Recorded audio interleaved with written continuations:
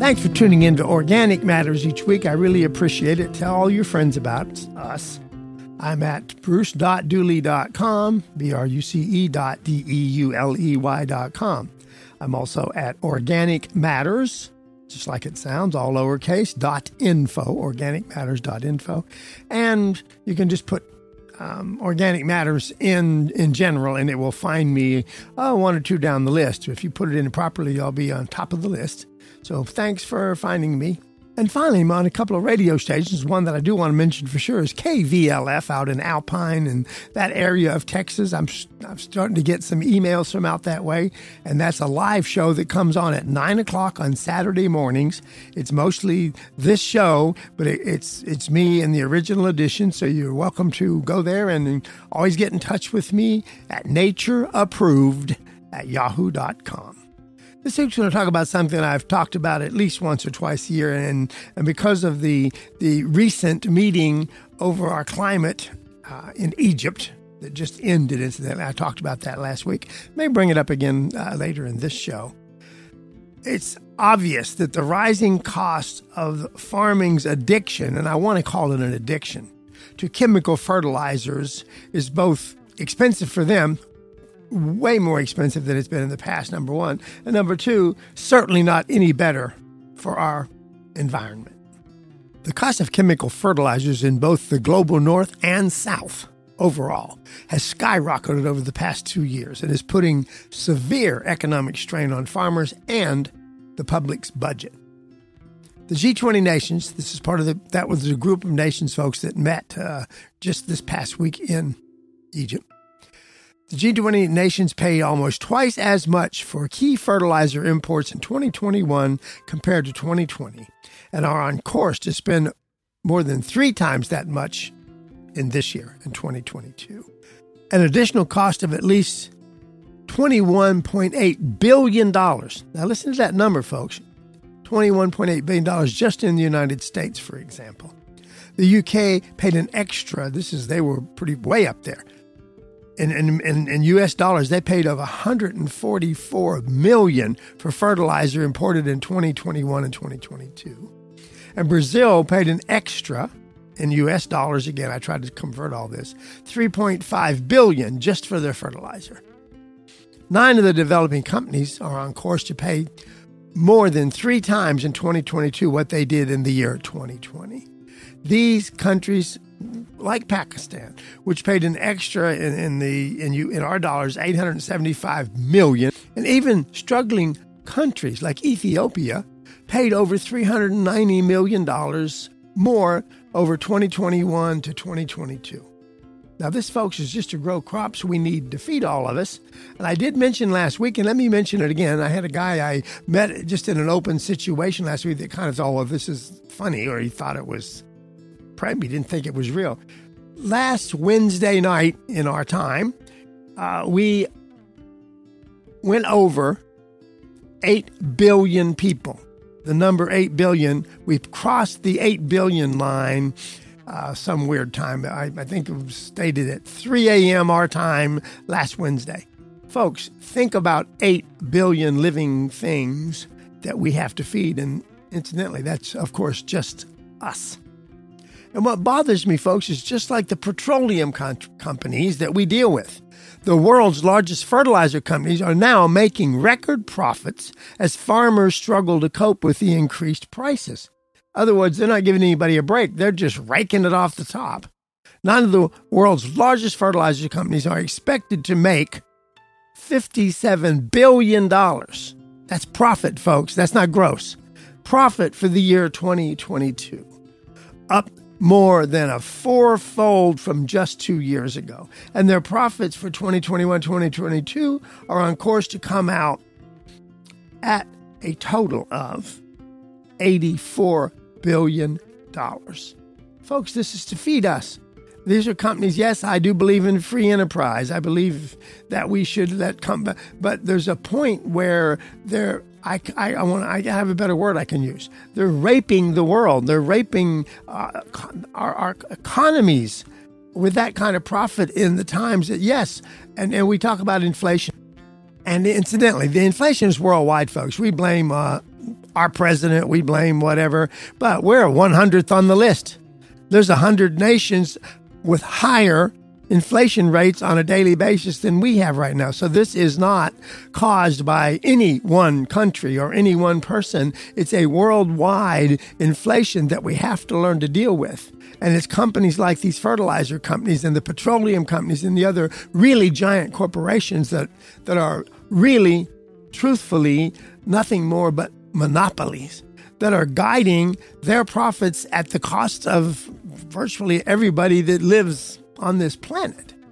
We're at a point, folks, where actions must focus on reducing the consumption of chemical fertilizers and supporting some other technologies, which I've only been pushing, folks, about 30 years, over 20 years on radio. But prior to that, I had a radio show, and I was already writing some articles in newspapers and magazines. We've known this for a long time. We need to cut costs and the damage which chemical fertilizers cause to our environment and to our climate, and now, for God's sakes, to our pocketbooks. The problem in a nutshell is this. The global food system that we live under is addicted to chemical fertilizers. For over the past 50 years, these fertilizers have been heavily promoted by global institutions, governments, and agribusiness as the means for increasing crop yields, while other options for increasing soil fertility and food production have largely been either ignored or totally undervalued.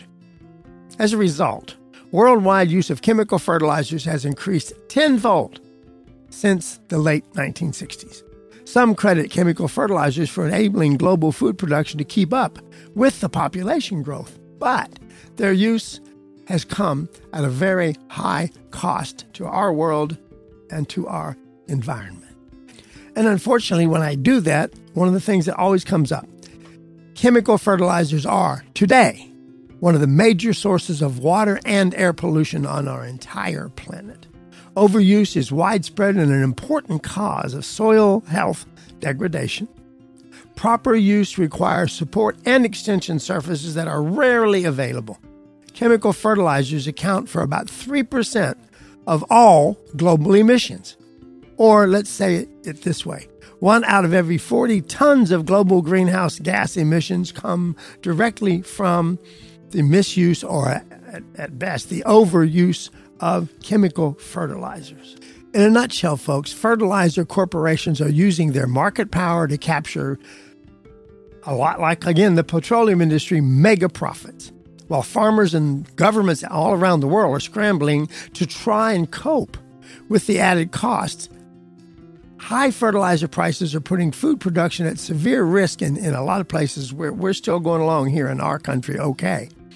In early October of this year, just passed, the United Nations warned that if immediate action is not taken to bring down fertilizer prices on a worldwide basis, there could well be a food global shortage in the near future.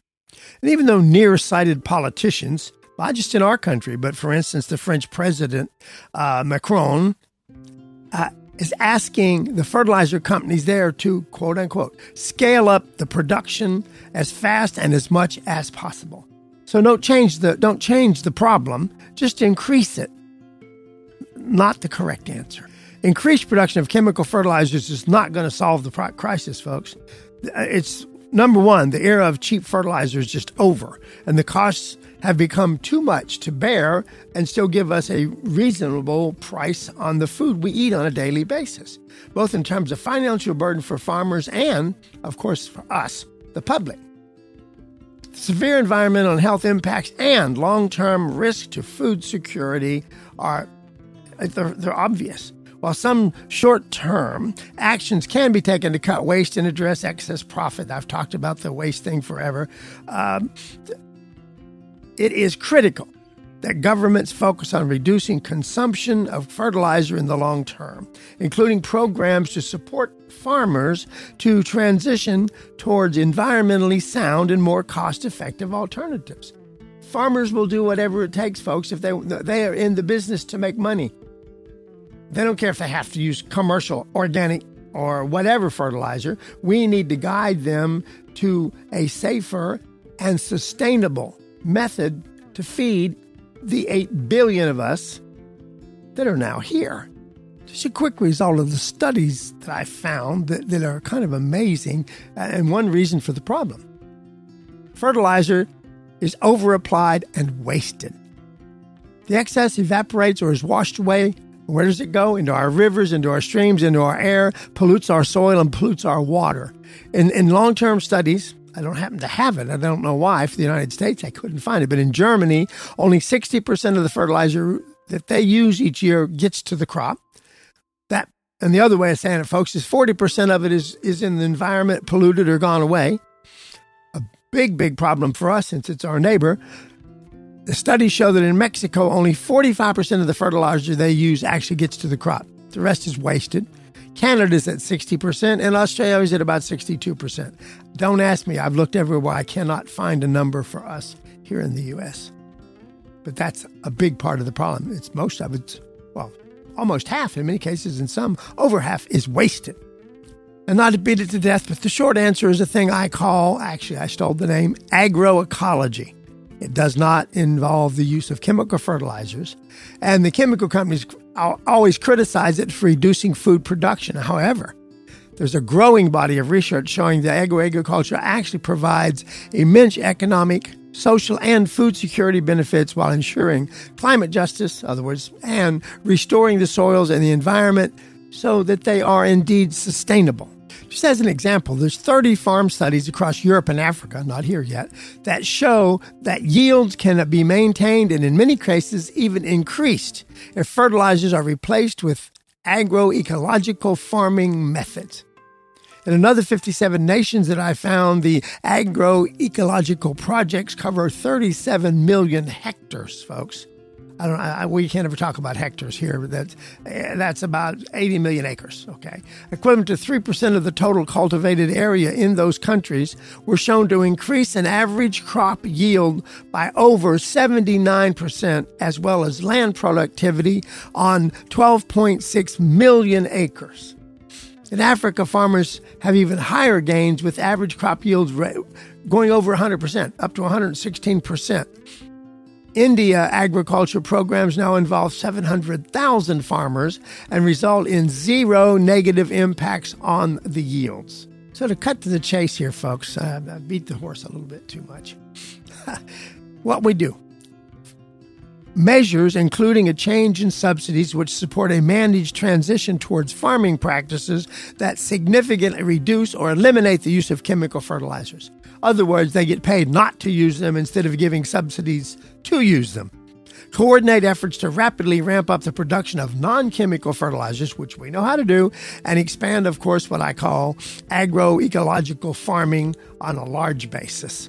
And here in the United States, which we can't control anywhere else, I also recommend, although I think it should be nationwide, the termination of philanthropic programs that support the introduction of fertilizers into the farming systems, which are not already dependent on their use. In other words, the fertilizer people are going out to try to sell this stuff to people that already don't use it because they want to sell their fertilizer. Not necessary. And finally, we need to have some initiatives to prevent profiteering by the giant fertilizer companies, a lot like I think about the giant petroleum companies.